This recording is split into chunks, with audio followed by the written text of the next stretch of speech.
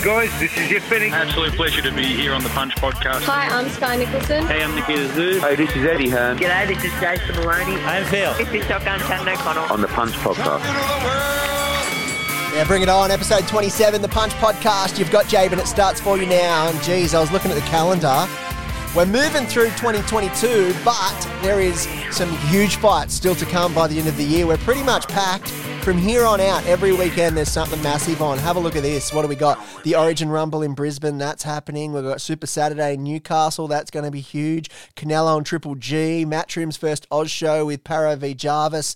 Massive. Shotgun versus Ebony Bridges, still TBA, but we're expecting that by the end of the year as well. Cambosis v Haney 2, Rod Laver. God, it's massive, isn't it? Even in Jan, Tim Tszyu versus Charlo. But November's going to be all about this man today who is on the Punch Podcast. I'm pumped to get him on too because I've been a big fan of him. He really, really fights well. He's an awesome guy. Been hanging to get him on. The Vikings here today. A big announcement for him too with Stevie Spark signing with Matchroom and then Eddie Hearn chucking him straight on a US headlining card versus Montana Love. This is going to be massive. Cleveland, Ohio, middle of November. Let's get him on. We've been trying to get you on for a bit, Stevie Spark. Welcome. Finally here, mate. Thanks very much for having me on. What are you up to today? You just look like you've just been cruising around, getting ready to punch some faces in and just killing time until you do. That's literally it today. Today's a big one, the Sav. So just had a big walk this morning and we got a big session tonight, 16 rounds on the pads. So yeah, just gearing up for that and saving the energy. How do you go with the later sessions? Is that because you're now looking to headline fights and fight later? You push your schedule later or what's the plan with that? At the moment, it doesn't really matter, but definitely, the closer you get to the fight, normally fight week we'll try and stay up to that midnight sort of time and train at that 7:30, 8 p.m. sort of time so you get used to the later night. I mean, the body clock definitely adjusts. So, yeah, I'm normally one of those people that stay up late during fight week and try and have a sleep in for sure. But at the moment, we just train when suits. Yeah, well, the good news is you're on this podcast for a very good reason, one that I reckon you're pretty happy about too. Well, two good things. The first one we'll get to is you are now officially on the Matchroom boxing roster. That's pretty good. Yeah, massive. Now, I saw Eddie pop out maybe a few months ago when he announced that the DAZN card that's going to be in Brisbane coming up October 15. But his first stop, the first thing I saw about him being in the country was in Toowoomba with you. Literally, that's the first stop he made. He got off the plane and the next morning he was headed up to Toowoomba.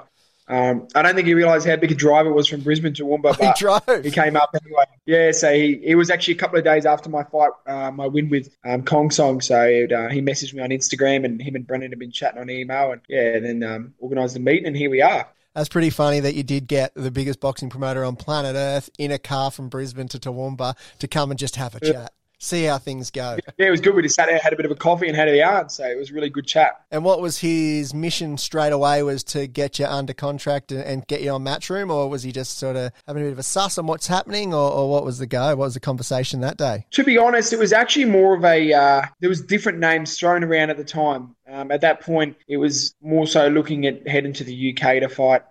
Things changed over the time once he left and we got more talking and different dates were proposed and they were talking about that fight date here. He's doing October 15 in Queensland, but I was pretty keen to get out of here and head overseas. So we sort of kept working towards doing a date there. But look, nothing was sort of set on stone even then or even up until the last minute of signing this one. Boxing's a funny thing like that. It can take a very long time and with contracts and deals to be done. So nothing's done until it's ever signed. You've got the guys back home. I'm sure there would have been some of the local Australian promoters circling as well. Were there any offers on the table there or options to go with either your No Limit, Tasman fighters? For sure, the obvious one was the Dara Foley fight, and we did actually receive a contract for that fight. Unfortunately, it couldn't get done. I accepted far less money than what I thought the fight was worth and they sent the contract through, but they sent it through and they didn't want to put the WBC title fight on it. And look, unfortunately, that's just how boxing is. Sometimes deals don't get done. And Brendan's job, he's my trainer manager, his job is to, sort me the best deal and sort me the most lucrative deal and the one with the most opportunity. So we'd be mad if we didn't go down this route. And Eddie just happened to offer a better fight. It all just sort of fell into place kind of thing. So it worked out well for us, and wish Darragh Foley no limit, nothing but the best. Well, he had plenty to say about you at his recent press conference. I'm sure you heard that one. But for those listening, Darragh got up and about when asked about Stevie Spark. Let's check this out. I'm not going to give this little shitbag any more airtime, right? I was meant to fight Spare Rib Spark. He had a contract, he talked a whole heap of shit and he didn't sign a contract. Now he's gone off to America to fight against some guy who walks a poodle out to the ring and his name is Love. So what now, go have fun with that man over in America. But you can't fight someone who doesn't want to fight you. I think that's called assault, man. Are you suggesting that you're not, as Darragh put it, Stevie, a shitbag? It could be. Jury's out. It is. I mean, it's someone's story. I'm always going to be the bad guy, but at the end of the day, it's my career. I have to look out for what's best in my interests. So we decided to go down this route and, wish him nothing but the best. Well, this route is looking pretty awesome too, isn't it? We're fighting in the US. Is this the first one for you over there? I can't remember. No, well, I haven't been to America, not before. I fought in China as a pro and I fought in England as an amateur. Mm-hmm. But yeah, mate, look, this is one of the biggest opportunities possible. Like I said, at 15 years of age, I sort of really dreamed of these sort of moments. And this is my opportunity to go and silence all the critics and shock the world on this one. I know I'm going to be a massive underdog, but to go over to United States of America and headline my first ever card on DAZN, main event, 12 rounds against one of the best 140-pounders in the country, that's kind of a pinch yourself moment. So I'm taking this with both hands, and this is what the sport's about, the sport of opportunity and sport to go shock the world. Yeah, and if for those listening that might not be across the venue you're fighting in, you're in the arena there. Is that the home court for the Cavs? Yeah. Yeah. So yeah, this is the big one. It's not the equivalent of bloody Rudy RSL over there. It's the big this is the big Cleveland. One. I know I'm going to be going into enemy territory. I'm going to be going straight into his backyard, but I think this is what makes this sport, and it's going to make it so much sweeter for me when I do beat him because, when I pull this off and go into his backyard with everything stacked against me, absolutely everything. And when I pull this off, it's going to make it that much sweeter. And this is what grows you as a person. And this is what grows you as a fighter. Let's talk about your opponent, Montana Love. He took to Instagram the other day. Check this out. He's pretty vocal. He's pretty pumped. And look, he's the A-side over there, so he's got to do all the selling. You just get to turn up. But look what he's talking about. First title fight the city ever seen, man. You know what I'm saying? Y'all know I got the streets behind me. A lot of stars will be in the building. Y'all know what I did here last year. Y'all know how I'm coming. A lot of stars in the building. What do we know about Montana Love? Look, he's from Cleveland, I believe, and they're touting him as the next superstar in boxing. That's what they're all saying. They're saying he's the next big thing in 140-pound division. He's number 7 in the world. They're talking about him fighting for a world title after this fight, but I've got plans other than that. So this Aussie kid's going to go shock the world, and I'm going to upset the apple cart over there most definitely. Have you seen much of him? Been watching some tape? Like, what do we know about him? What I know about him, though, look, he's a slick fighter. He's a southpaw counter puncher. Do I think he's fought anyone like me? No, I don't. I don't think he's fought anyone just like me yet. So I think he's in for a big shock when he gets in there with me. We can sit here and say all this, but it's up to me to go out there on the night and do that and pull it off. Anyone that's seen you fight knows you're tough. So you got the toughness. Look, if you look at, you are 15-2, but if you look at one loss was Tim Tszyu, and then the other one was your second fight in. So, very new to the pros, and that was 2015. They're on your record, but to be honest, I don't count both of those because the second one, I don't believe I lost that one either. And at the end of the day, it's a relevant record. In this sport, the thing that we need to change is what records really mean. I think records are irrelevant. It depends who you fought, when you fought.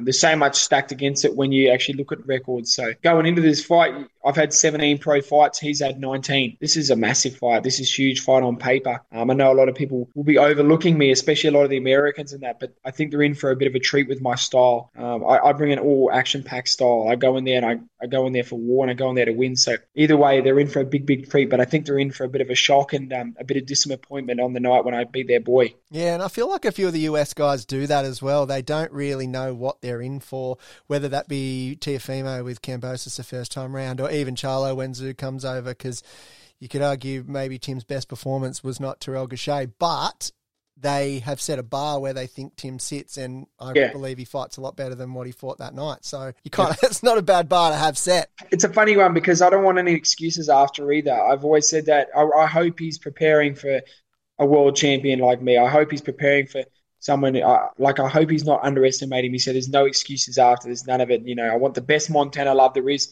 So when I go out there and do it, that I beat the best Montana Love. When are you thinking of taking off? You're going to spend a bit of time there before the fight? We're looking at heading over in about 4 weeks' time, and we are going to be heading up camp in Houston, Texas, actually. So we'll probably head over early first week of October and look to do 6 weeks training over there. Like I've been training for the last 8 weeks anyway, like nonstop. I knew this was sort of coming up, so I knew I was going to sort of be fighting towards this time of the year. So I've been training very hard, and to do the last 6 weeks in America is really going to put the finishing touches on it. It'd be pretty awesome. Like, really, you're going to be driving through Cleveland. They'll have the big signs up there, all the visuals. Like, you go into a big fight feel. He, looking at his box rec, there's the last few fights he's had either been in that stadium, the MGM, Madison Square Garden. So he is a big time arena feeling, or at least he's on the undercards for him anyway. But you did it. You're in it. You done it. You made it. This is the big time. Yeah, I'm looking to stay, and I'm not looking to just poke my head in for the one. I want to get to this point and I want to stay here. I want to overtake these guys. One good thing about you is that you did take that Tim Tszyu fight last minute notice when all the Zarafa hoo-ha was going on. You won a lot of fans, like win, lose or draw, that fight won it for you, and you got a big fan base of people that saw a great fighter first and foremost, an even better guy, and someone that the country or the fight fans at least can get behind. Did it feel like that? Because 1 minute you're pouring beers at the RSL and next minute Team Tszyu 2 sent you a private plane to fly to Newcastle to headline a show. Yeah, like I say, man, this sport is a crazy-ass sport. You never know when you're going to get that phone call to hop in the ring and fight. But as I've always said, that's our job as fighters. We get in there and fight. I knew with the Tim Tszyu fight, like, I wasn't very fit. I hadn't sparred since the Brew Baker fight or anything like that. So, and I'm jumping up to 154 pounds. I thought, look, I'm going to have a crack at this for 3 rounds because that's about all I got left in me at this point. And that's what I did. And that's what I said on the camera. Either he was getting knocked out in 3 or probably I was. That's all I had in me. So I went out there and give it everything I got. And I think that's what people liked, is there was no bullshit in it. And I went out there and did exactly that. And I held my head high and I held my head proud still. I got a lot of positivity out of that fight too. Like you mentioned, there was a lot that I gained from that fight, win, lose or draw. And look, to be honest, I barely took any punishment to the head from that fight anyway. Yeah, there was moments there where I thought you really hitting him well. Like I was like, shit. I would have liked to be as fit as I am now. I would have liked to say, how about a catch weight of 68 kilo or something? But in a perfect world, that's what happens. But it is what it is. Well, things have been moving pretty awesome for you since. We've got this big fight, like we know, with Montana Love. And I know boxers don't like to look past their opponent. They're all very much, I'll take it this fight and then we'll think about the future. But I'm sure you've mapped out something for post-Montana Love, maybe the next 6, 12, 18 months, whatever that may be. Where are we at with that? Yeah, for sure. I mean, it's always one fight at a time, like you said, in this sport, and you sort of look at it after the next one. But, I guess him being number 7 in the IBF, I think he's 15 with the WBC. I'm number 20 with the WBC. So the winner of these is definitely going to go into, your top 3 and 4 in the world with 2 of the organisations, most definitely. So it's crazy. The winner of this could potentially get a world title fight next. Most definitely. When you're in that top 5 in the world, you're potentially knocking on the door for a world title. For me, in the ideal world, it'd be go over there and knock out Montana Love and become an overnight sensation in America, and that's where I want to spend the rest of my career. That's at super light, isn't it? 140? Super light, 140, yeah. Well, you've now got, Teofimo. I'm surprised that they didn't, and maybe in the conversations, were you ever a chance for Liam Paro instead of Brock Jarvis, or vice versa? It's funny, when Eddie actually came to Toowoomba and he chatted to us, he's like, oh, well, what fights are you interested in? I said, Liam Paro. And he's like, oh, I've already matched him with Jarvis, unfortunately, but, that is a big fight in Australia, potentially in the future, between me and Liam. He is number 5 at the IBF and doing great things, and I think he's got a big fight coming up with Jarvis. So, potentially, who doesn't like all Aussie fights like that? They're massive fights, and God willing, he gets through his fight, and I do. That's potentially a big fight there. You never know. Me and Liam could end up squaring off for a world title against each other in Australia. So, I mean, both being signed with Matchroom, I don't see how it wouldn't be a big fight to make as well, and an easier fight to make. Yeah, and there's plenty happening in that weight class as well. Tio tried to say that all the actions at 140 when he moved up, but look, lightweight's still pretty good. It is actually turning into a big division now. And also, there is another fighter there, Ryan Garcia. I would love to fight Ryan Garcia. He's moved up to 140 now, and it's an exciting division. There's some big names there. Yeah, well, that'd be a ripper one. And that's absolutely every opportunity. You do a number on Montana Love, you could be a shot at Garcia if he's not trying to get Tank in the ring by the end of the year or post that. That's what you do. Yeah, that's the thing. It's exciting in this sport. Once you start getting up to this level, you're only one win away and one punch away from getting these kinds of opportunities and paydays. And it's a crazy sport. Life comes fast. I think we're all just excited for you to get these opportunities, like to get onto Matchroom, to get a big fight in the States, because there are many good fighters in this country that just don't get those opportunities. They'll do the local circuits around and around and around, but they just don't really get on those planes and get out of there just given opportunities. You'd see there's some good fighters in this country that if they had better management, I think they go a lot further in the sport as well. Yeah. I think a good manager makes and breaks a career for sure. Yeah, and you've seemed to obviously catch on to obviously don't mind fronting the media, you're happy to chat, you're a good talker, there's all that stuff too that I guess promoters are going to look at. They're trying to sell a fight, right? So they need you to be able to hold that up. And like you said, if I didn't perform as well as I did with Jack Brubaker and talk as well as I did, I wouldn't have got that Tim Tszyu fight. There's plenty of other names there that maybe, I don't know, maybe they weren't willing to accept the fight on 6 days' notice, but I was, and I put my hand up and I got the fight. So it just happened to go that way. But I wouldn't have got the call if I hadn't put on a performance like I did with Brubaker. And you have to sell yourself as much as you can in the sport as well. It's promotional as well. And then you have to go put on the performances. Yeah, and the good thing is, and this is where it all comes back, and this is where grassroots sort of comes into it, you, probably more so than anyone that I've seen, have got a real strong sponsor crew. Like you got some good long-term sponsors, and then all of a sudden they've got on at the ground floor, and then here you are, Cleveland, at discounted rates because you're buddy. Yeah, unreal. I've got some really good support here in Toowoomba. They're such a good sporting town. Like lots of local footy players have gone on to do great things in the NRL and fighters, Michael Katsidis, and massive sporting town here, and they really get behind their people. It's such a great community, so I'm very lucky to have all the support of them. You've been looking pretty fit online. Are you more into your CrossFit sort of stuff with training? Is that something that you sort of seem to do a bit more than everyone else? Yeah, I never really started doing CrossFit as such till about probably 3 years ago.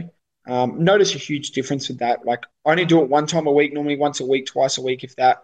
And just doing it on a Saturday. And mate, I find it's impacted my training huge. Hey, the style of training that it is, it's very competitive. It's generally, by yourself, and it's very such a push yourself culture. They're all cheering each other on, and that's what I like about it. And the style of training is very transitionable into boxing. It's not specific weights as such. So I very much do like it, and I've sort of implemented a lot more strength training as well. I've got a strength coach that I do sort of once and twice a week now. But I don't get too carried away on that side of it too much, because you can forget that at the end of the day you are a boxer and a fighter. I think sometimes fighters do too much of that stuff. And if you're going into sparring sessions, or you're going into big pad sessions, or sessions where you should be solely focusing on your boxing, and you're too sore, that it's taking away from that session. If your legs are too tired because you've been squatting 100 kilos a day before and for repping, but you're getting punched in the head 6 times more than you would have. Is it really helping you? Maybe not, So I think it's important to have that fine line of knowing when to pull back on that sort of strength and conditioning training on the outside of the boxing. What's your favourite part of all the training? I like sparring. Yeah, sparring. I like sparring. I like running. I like CrossFit. I like pad work. I fucking hate bag work. I hate bag work so much.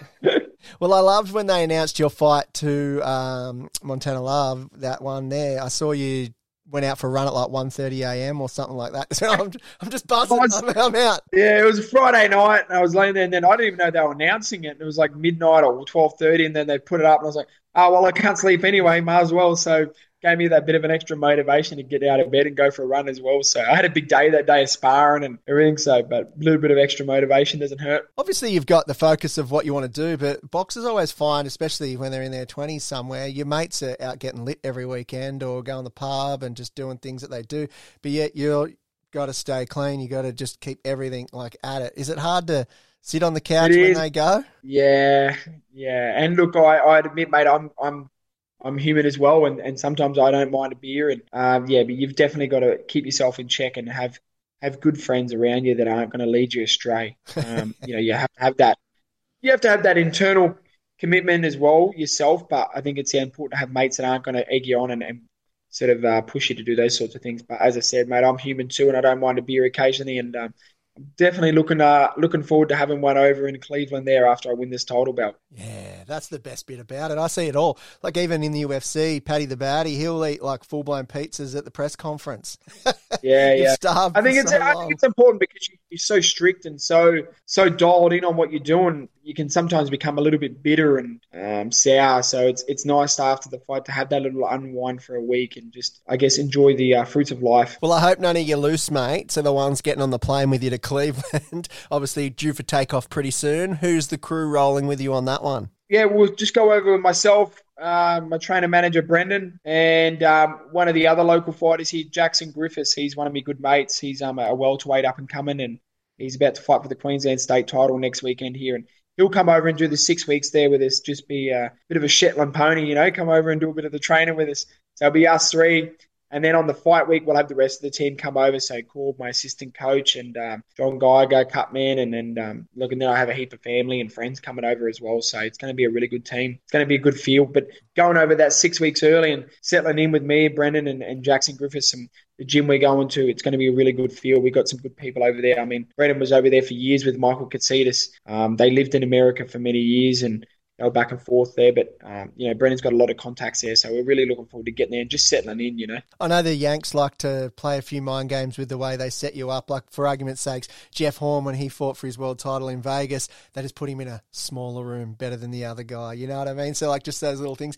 Nothing like that seeping through yet? Nah, mate, we're pretty sorted. Brendan's onto that sort of stuff. And like I said, he's been there before and done it. And look, he's setting it all up now and we're getting onto it early. And we're really excited just to get over there and settle in. But we're going to base ourselves well out of Cleveland. We're going to be way down the bottom at Houston, Texas. So we're not going to be anywhere near them.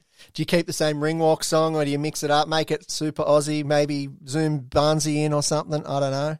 No, I have been thinking about that actually. I've got a new fight kick coming, but I haven't thought about the walkout song. Something different would be cool. Do you know what I was thinking the other day, and maybe you've thought of it, and I'm not the genius that I may think I am, but you've seen Canberra Raiders run onto the field? Yeah. Have you thought about the Viking clap? Yeah, well, that's what I want to do. So, that's what my fight sort of song is, where people sort of clap as they walk, the drums beat at the same time. So that's what, it's going to be hard to get all of Cleveland to stand up and do it, but you never know. It'd just be you and your team. Come on, guys. Yeah, exactly. I don't think everyone, they'd be looking around, what are these guys doing? Yeah, it'd be pretty awesome back home, though, once you come back and you got those big cards. I've always said I'd love to have like a stadium of 10,000, 20,000 people all doing that as you walk into the ring. That'd be some kind of electric feeling, eh? Yeah, that'd be unbelievable. I've listened to a lot of ring walks, never had a fight. I've dreamt them. Just after you can come up with all the ideas. Yeah. I'll be your marketing and ideas creative team for the guy that can't do it, that just talks about it and pretends. There you go. Yeah. Amazing. That'd be half the fun. But look, mate, we really appreciate you getting on the Punch podcast. It's bloody good to get you on and show our support, and obviously look forward to seeing you go over there and shock the world and put that Montana love on his back. Yeah, exactly, mate. Thank you very much. And I just hope that, all of Australia can really get behind me. This is as big as it gets. I'm a young Aussie battler having a go and heading over to America and honestly going to give this my absolute everything. Taking on one of the best fighters in the world, and I'm very excited for it. So there's something sweet about fighting when you know you've got nothing to lose, like what I imagine Kambosos is next time he fights Haney. But yeah, and that's the thing, like you said, it's in his backyard. This is Montana Love's backyard. Everything's on him. He's selling the tickets. He's got the stars there. His backyard. It's all on him. It's his title. It's his. So I'm going there and I'm taking everything he's got. There's no pressure on me, not whatsoever. I'm putting in the work. We're coming prepared and we're coming to win. I'm taking everything this man's work for. That's how the Viking rolls. Exactly. Time to raid. Get the longboats ready. Yeah. I got a pirate eye just so I fit in. I don't know. Whatever. Stevie Thanks very much, mate. Appreciate it. Thanks for hanging out. It's been a pleasure. Thank you, mate. Cheers. And there he goes. What a guy. Stevie Spark. Hit him up on Instagram at Stevie Spark. You'll find him on Facebook as well. And hot tip, if you haven't got the DAZN app, this isn't an ad too, by the way, just a hot tip on the Punch podcast, DAZN. Go and get it because you're going to get that fight. You're going to get the big one in Brisbane coming up soon with Liam Paro versus Brock Jarvis. That's how you're going to see it. And, of course, Canelo Triple G. That's all going to be live on DAZN. So that's how you're going to see these fights. If you're wondering, how do I watch this? This sounded pretty good.